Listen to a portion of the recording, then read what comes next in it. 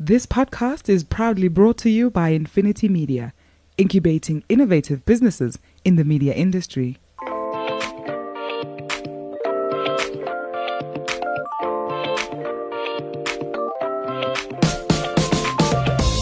Hi, I'm Gordon Muller. I'm the guru in the Doc and Guru podcast.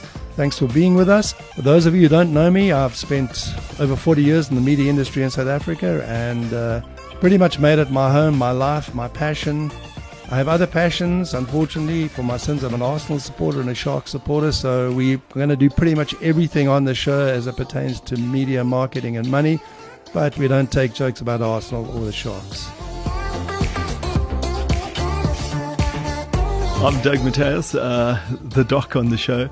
And again, for those of you who don't know me, I've spent 30 years in various companies in South Africa running different marketing functions. And the last job I had, I was privileged enough to work with a team that took the brand to the fastest growing brand in South Africa in 2018 with a 47% year-on-year growth. So that was a great achievement for the team, and I'm really proud of that.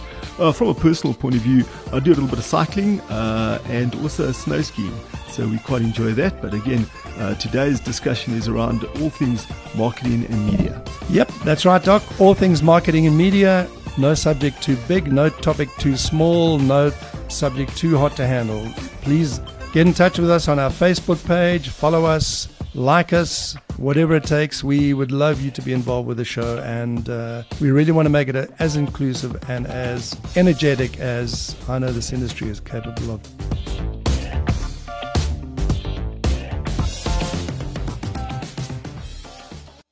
Morning, Doc. Good to see you again. We're on a roll. 2021 is up and running. Absolutely, Gordon. How's it going?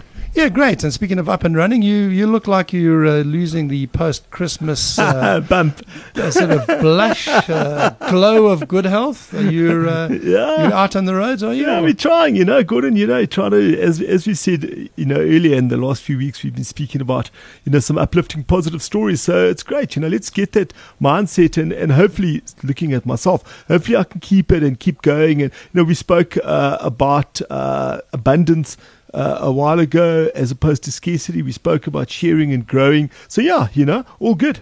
That's fantastic. I just thought maybe with the Bright Rock buyout of the Sharks, we were planning a comeback there. Not Bright Rock, eh? What Red Rock? Bright Rock is with Province. Province. Oh yeah, okay. They're sticking with Province. Okay, that's fine. I thought they were coming across as part of the. You're talking about Rock Nation. Close Rock enough. Nation. There Close we go. And I'm on top of my branding. What's in a name? What's in a name? So much for branding. They're exactly right. Okay. Today, with us talking about branding, we've got a really exciting development for marketers in this country. We have visiting us this morning, courtesy of Zoom, and I'm going to say it, Dr. Sifiso Falala, who is the CEO of Plus 94, and Nicola Baird, who is the project manager for maps on Plus 94. I'm going to just backtrack that a little before we kick them in.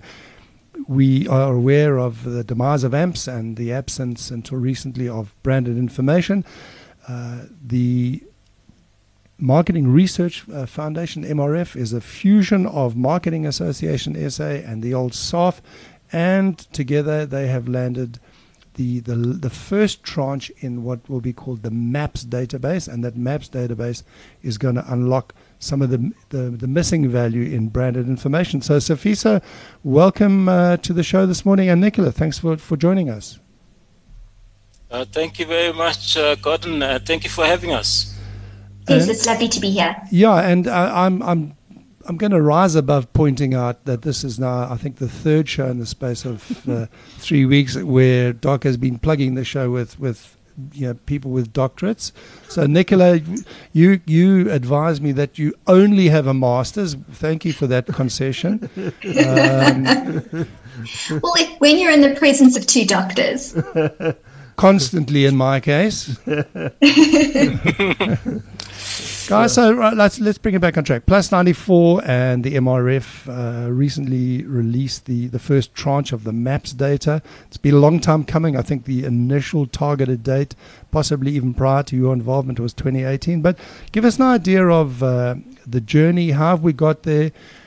what's the methodology? What's changed? And I think one of the key things we will address later on is how did you manage to extract information during this, remarkable sort of COVID lockdown period? Let's start. What's the journey been over the last year, and how have you got the first tranche out to market? Okay, I think you'd have to sort of highlight, if you want me or Nicola to answer a question, because all these questions we're both equally capable of answering them, albeit in slightly different ways, but we'll be providing an answer to fundamentally the same question. So the actual tender was awarded in 2017. So it took a while for us to get into field, which eventually was in July 2020, 3 years later. And the reason for the delay was largely due to the MRF trying to get the industry to work together to raise funding that was sufficient for a project of this magnitude. And they did, thankfully, so we have enough to run on until the end of a complete year. And thereafter, we'll see what happens. When the project was awarded and we started doing the pilots around about March, that's when a lockdown kicked in. And it became a huge challenge for everyone, with the board of MRF saying, guys, we can't do this. Nobody will be able to do research. And of course, it wasn't allowed. Then round about May, we started sort of looking at alternative methodologies, such as doing survey telephonically, which of course had never been done before. And we realized again that you can't do the maps, or formerly AMPs, telephonically, because the interview is just too long. It's approximately an hour. You also have a leave behind, an extended interview that you want them to complete. And when lockdown reached level 3, we started testing the waters with face shields, with face masks and all the protective equipment, and doing pilots to see if we could return to field. And with the assistance of the MRF board that have always been very, very supportive, we were able to say that the pilot was successful. And we got into field and did the field work from July to September, which was the first quarter, and then from October to December, which was the second quarter. And indeed, as you've said, we do have some results for the first quarter, which then was the cycle July to September 2020. And just let's come back, Nicola. You obviously, as the project manager, very close to it. Have we sort of sense checked these against the kind of branded information that was coming out of AMPS? Is there a sense of a continuation, a balance, that if it made sense in AMPS, does it make sense in MAPS? How do we benchmark, or is this just a completely tabula rasa start again? It's a little bit of both, because to start with, we did overhaul the questionnaire. So we looked at, obviously so much has changed in the past 5 years in South Africa. So we needed to look at technologically how things have changed. What are people using in their homes now that they weren't using 5 years ago? How are people doing things differently? How are they doing their purchasing? Especially with COVID, people have started shopping more online, doing click and collect, all that type of stuff. So there were various changes made to the questionnaire, which to some extent does limit the comparison. But there were sort of stock standard questions that were used, and we were able to use the previous AMPS questionnaire as validators for our first sort of quarters data. And then we also used a variety of other validators, looking at Stats SA figures, all of that. And we were very encouraged, given the sort of the smaller sample size of having only done one quarter's research. We were very, very encouraged by the validation and the security that we got from those validators. Yeah, and just coming back to that, one of the things that used to be in AMPS was a clear definition. I say clear, but maybe not so clear, was between purchasers and users, personal usage. Is that differentiation still built into the new MAPS data? Yes, it is. So we do look at household purchases, personal purchases, all of that to give us a really good idea of the purchasing habits of South Africans. Doc, that's not this Doc, that's the other Doc, Doc the Fourth. Okay, I'm going to give you a royal title, Doc the Fourth. Safisa, that's you.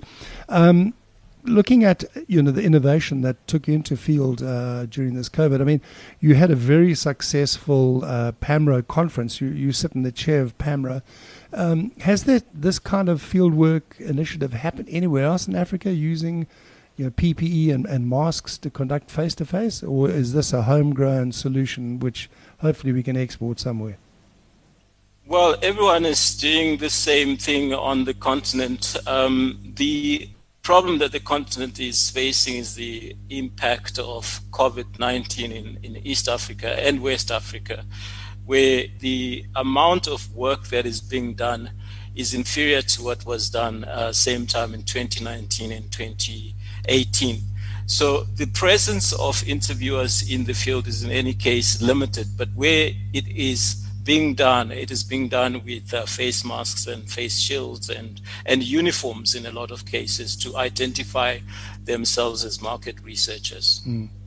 Can I just last one quick question, I'm going to lob it over to the Doc, that looking at accessibility to the data, so this is not the normal kind of release. In the old days, AMPS went to everybody.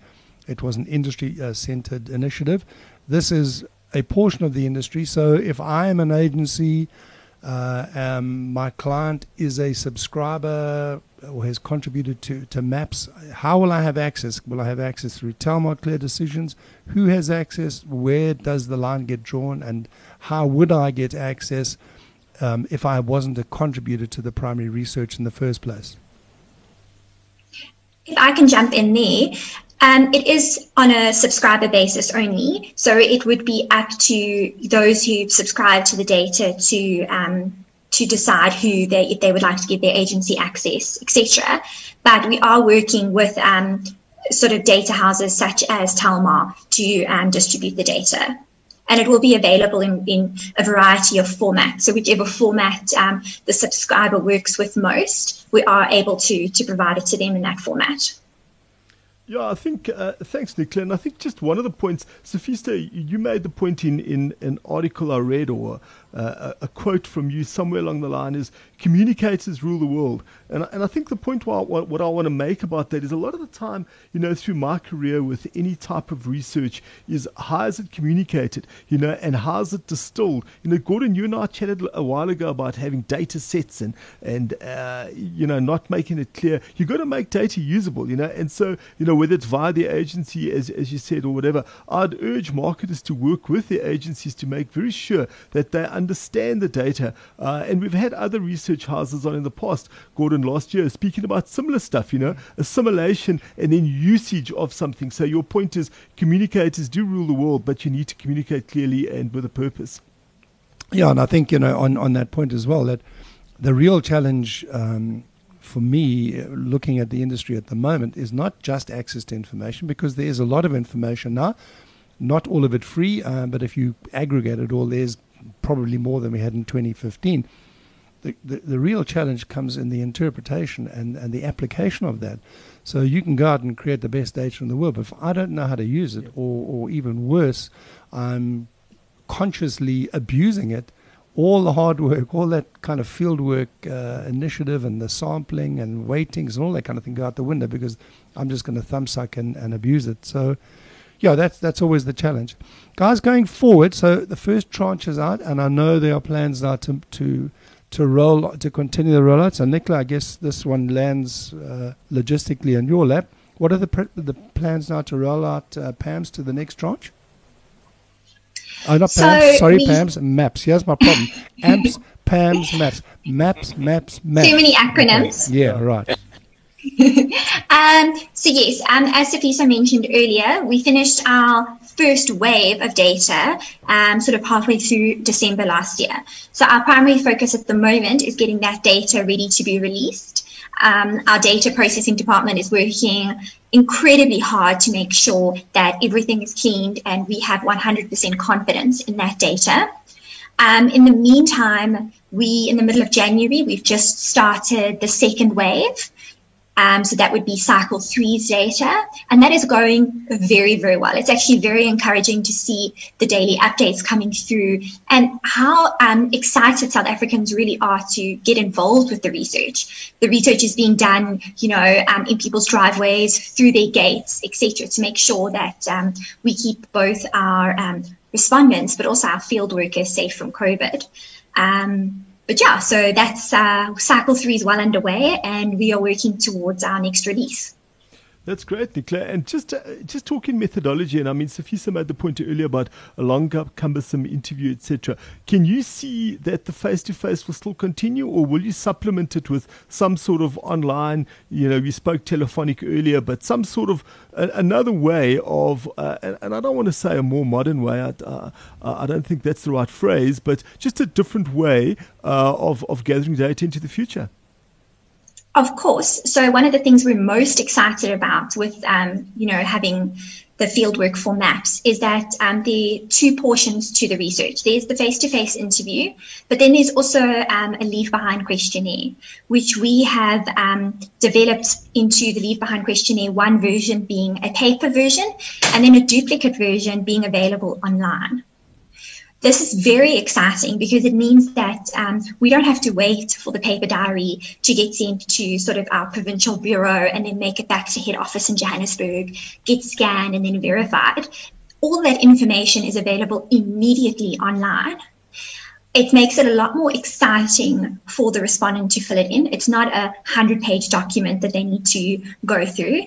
It's filled with cartoon characters, and we're hoping in future to almost gamify the digital leave behind, to encourage respondents to fill it out and just to make it a little bit more fun. But I think that is definitely a step in the right direction, moving with the times. Yeah, I think, Gordon, sorry to interrupt you. I mean, I forget which show it was, or maybe two shows. We spoke about that earlier, and it wasn't necessarily just around research, the gamification, cartoons, using different iconography to get people to do things, because sometimes people are just, with all the best will in the world, either just lazy or disinterested, and no matter how interesting you think your piece of work is, it's probably boring someone, so it's a question of trying to tap into what excites people and let them fill it in the most honest, timeous manner possible.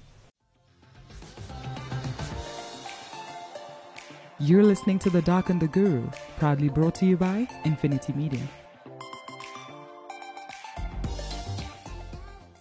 Exactly. It's obviously for us to get people to fill in this leave behind questionnaire is absolutely vital to our research. But to them, it might not be on the top of their priority. Life's busy, things are stressful, etc. So an additional way to get someone to complete something and to be excited about it is very exciting. Yeah, and I think, we've got to accept as well that we live in a world which is multifaceted now. We kind of growing up in the 80s and that we had AMPS, and that was it.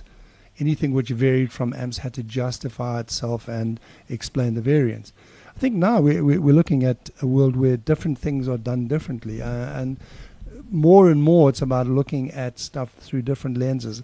It's not a right or a wrong equation for me. It's a which one provides the best kind of insight at any given point in time. So whether you're using a leave behind diary or you're using a Nielsen home panel to scan information, neither one of these insights invalidates the other. You use them where they are appropriate, and take out what's best in class. And I think that's kind of exciting for me as a media planner these days, is to know the one-stop shop. AMPS was incredibly reliable in terms of the data, but had become really kind of boring in the sense that it was almost over-reliable. You were kind of looking for change. So yeah, we're going to have lots of new innovation and lots of change. And speaking of that, Safisa, let's bring it back to your role as the chair of PAMRO, your recent online conference, actionable insights for Africa. It's the actionable I find exciting. So I don't necessarily just want kind of data mining. I want to be able to use it. Talking about the conference, Fisa, what were some of the highlights? What do you think were some of the points of difference? What do we have to deal with in South Africa, which is unique to us? And what were perhaps some of the points of convergence where we share something with East and West Africa with respect to marketing and media research? It was a nice conference, the first one that we had online.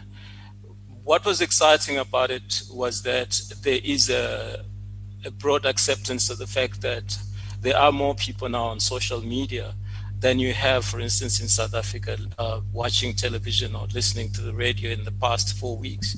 Therefore, social media is the most important media as things stand and will continue to be going into the future.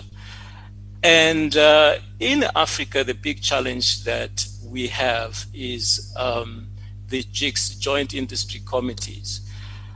There are countries where they exist. If they are there, they would tend to be of a regulatory nature, whereby it's an arm of government or a department of government that controls or regulates what happens in marketing or in advertising. What that means, in short, is that it's very difficult to raise funding for surveys such as maps in most countries. And to that extent, they tend to be haphazard and scattered. So we've had discussions at length about how do we ensure that there's a continuous flow of revenue to fund these very, very important pieces of research, especially given the dynamism of the consumer and the dynamism of the market in Africa. It's a very youthful market. It's upwardly mobile, and they're also online. And most of them are behaving in a like manner in many ways to their peers across the world. So how do we keep up with them? So these discussions were critically important, and we ended up zeroing in on segmentation, which for media planners and advertisers is very important. How do you segment your market? How do you compare a segment in Kenya to a segment in South Africa to a segment in Nigeria? And in fact, the best paper that was presented was the one that focused on SEMs, which was very revealing because there's a huge interest in that. Currently in South Africa, we have two methods that we're using for segmenting. One of them is SEM, the other one is LSM. So we, as the company that is doing the MAPS project, we've been tasked to look at these approaches and to look at possibly unifying them and coming up with a consistent way of measuring socioeconomic status within our markets. Another interesting thing for the African audience that came through at this conference was the interest in passive tracking or passive measurement. Radio historically, through the radio measurement surveys, has been measured by way of diaries, normally in quarter-hour slots and pen and paper diaries for that matter. But now, because of technology, cell phones, these cell phones can be programmed to pick up different radio stations and television stations. So we witnessed the presentation of data which was showing the movement of television and radio audiences as picked up by cell phones. So we're getting into an age where you're worried about infringement of privacy because these devices do pick up everything that is related to a radio or television signal. And it seems that we are moving at the same pace across the continent in terms of warming up to the concept of passive audience tracking, as well as a coherent methodology for segmenting the market. Yeah, the passive thing is interesting. I think in the RAMS radio data which came out, it's getting my figures slightly muddled up, but I think it's something like 39% of South Africans claim to listen to radio on a mobile device, either streaming or not. So the whole shift to passive is really something which is it's kind of unstoppable. But let's bring it back to segmentation. Sifiso, you and I and Nicola, we've had quite an extended conversation about the whole AMPS, LSM versus SEM. And I think a lot of people have lost sight of the fact that socioeconomic segmentation is a generic term which can be applied through various models. So SEM that we talk about here is one application, LSM was an application, and there's already a degree of fusion between these things which most people are kind of not aware of. I mean, I think you'll recall we chatted 9 of the 14 variables which are used to frame the SEM model itself came out of LSMs anyway. So I think maybe the best way to look at this thing is to view it as a continuum. But Doc, your view on sort of macro segmentation as a marketer, is it passé? Do we need these socioeconomic kind of drone views of segmentation, or is it all about personal information now? Yeah, I think, Gordon, just also listening to, remember last week we had James Lapperman on from UCT talking about deep segmentation and the differences and the nuances and that. So for me, I think the thing with any of those things, it's not, look, the methodology has to be right, but it's the use. The big thing for me is the use of it. And I've sat in so many meetings through the years where a lot of the time agencies spent more time doing the ritzy names of segments than actually understanding and utilizing the segments, and I think to me, so that is important, that you actually do the segmentation socioeconomic wise and you actually apply it. And I think, one of the themes that we've had for a long time on the show, Gordon, is application. We're speaking about a show that is hopefully giving value to listeners, that people can actually take something, even in a show, if you take one thing out of every second show as an example. And I think the one thing out of today's show is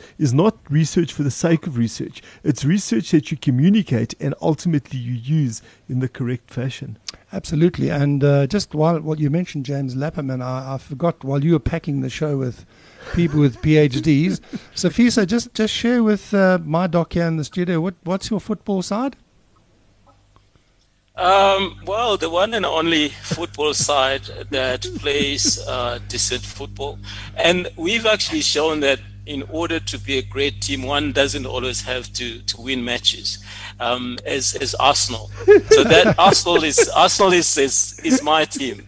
You see, it's a private. Nicholas, should you and I have a side conversation about something else? Unless, of course, you're going to tell me you're an Arsenal fan as well.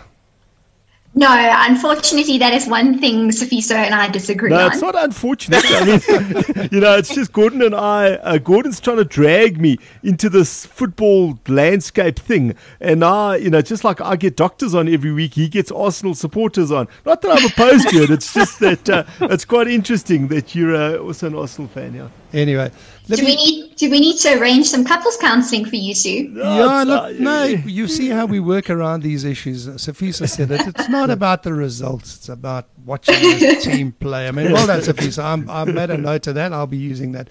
So, quick wrap-up question, because I know it's important to you. And a week or two back, we had Ryland Fisher on as well, talking about transformation.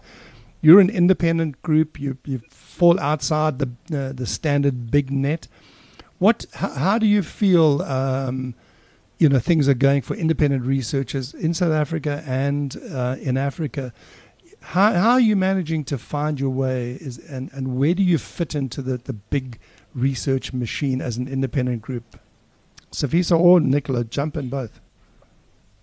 Well, I'll get started and then she can fill in the gaps. The research industry is not an old industry. I think it was formalized around about the 1920s, and the polling took off in the 1940s. Focus groups were actually done for the first time in the US to assess people's perceptions about Nazi propaganda. And if you start getting now into the 60s, that's when you're talking about the use of statistical methods for making predictions. And all the way up until now, it's a new profession, and it has experienced a lot of change within itself. So much so that we are witnessing a situation where WPP doesn't own Kantar anymore. For instance, Kantar is now owned by Bain Private Wealth. And we are seeing that a company like Ipsos, for instance, has 24 subsidiaries. And outside of our industry, the Alphabet Media company that owns Google owns 200 other companies. The point that I'm getting to is that the market and the media space has changed so much so that there is no one company that has a monopoly of expertise. And for instance, we are finding that consulting companies are playing in our space, and hence Nielsen bought a group called the Cambridge Group, which is a consulting group. Ipsos has an Ipsos consulting company, and Kantar as well. So it is the way of the future. I think we are working together in these little pockets and falling under the same branch. So as a local agency, what you find is that you need to focus on your area of expertise, and you can compete specifically in that area and then work with others. We are finding, for instance, that we work a lot with international companies. For instance, companies that design apps in India, in the US, and other parts of the world. It's about collaboration now. No one has all the multidisciplinary skills that are required. Market research as such is still not a professional qualification, for instance, in the same realm as accounting or legal practice. It is made up of various spheres of practice, including behavioral sciences, psychology, mathematics, economics, and so on. And for that reason, no one has a monopoly of expertise. And we find that as independent researchers, if we focus on our areas of expertise and team up because of the digital economy with the right companies like Alphabet Media would buy Spotify, for example. We've got our own Spotifys, whether they are here or in Ghana or in Nairobi, it doesn't matter. So I think the strategy now for growth and evolving is the same for everyone across the world. Okay, Nicola, I'm going to jump in now. Just concerned about time, and I want to thank you too for being on the show. I'm going to leave it to the doc to wrap it up, because you gave me the call sign there, Sifiso. You mentioned about moving into the 60s. Doc, that's about you, your age group, isn't it? Nice weather, Gordon. Nice day today. Guys, thanks, Sifiso. Just one last closing question is, how do people get hold of you, Nicola, as well on the website? Do you have social posts? Can we follow you? We'd always like our guests to be part of the conversation, that we don't just have, a good half an hour, but there's some continuity. So how would people get hold of you? Of course. So we have our own website, www.plus94research.co.za. And if you go onto our website, you've got an overview of all of our services that we offer, as well as a full tab on the MAPS project. And what's very cool about that tab is we've actually got an interview that we did in field in Soweto that they can go and have a look at. And then we also on Twitter, Facebook, and all of the big social media platforms. If anyone has any specific questions about MAPS, they're more than welcome to contact us. And through the site. Sure. Thanks, Nicola. I'm going to hand over to Gordon just to close, but just one final thing. Sifiso, thanks for your time. And I think one of the things that I read you were quoted as saying as well, and it's quite pertinent now, is that research really does help in times of uncertainty. And so certainly we are in times of uncertainty, and hopefully, your research and the work that your bodies are doing is going to do, great stuff for not just South Africa, but also for the African continent. So from our side, thanks, and I'm going to hand over to Gordon. Yeah, guys, thanks once again for being on the show. Really looking forward to the second wave, Nicola, of MAPS, and I will certainly be taking you up on your offer of going onto the website and going through that interview. I think that's a fantastic way to get an insight into how the data was captured. So to our listeners out there, thanks for the time. To Nicola and Sifiso, really appreciate your time. Doc, we'll see you next week. Yeah, thanks, Gordon. Cheers, see you then. Ciao. And so that was another episode of The Doc and the Guru. Please don't forget to get hold of us on Facebook, like us, follow us, subscribe to the podcast. And then from my side, you can get hold of me on LinkedIn, Dr. Doug Mataz. I'm very active and very keen to hear about your views and certainly will respond, and hopefully we can bring that into the show. Thanks, Doc, and it's Gordon Miller, the Guru, signing off. Thank you for being with us and listening into this podcast today. You can pick up the discussion with me on my Twitter handle, @MzansiMedia, and I'd love to engage with you on any of the issues that we've taken on in the show, and take us at our word. This is really going to be an open forum. There are no subjects that are taboo, and we'd love to have some of the younger, more under-listened, if that's the correct phrase, voices to join us in this discussion. Thanks for your time. The Doc and the Guru, proudly brought to you by Infinity Media, incubating innovative businesses in the media industry.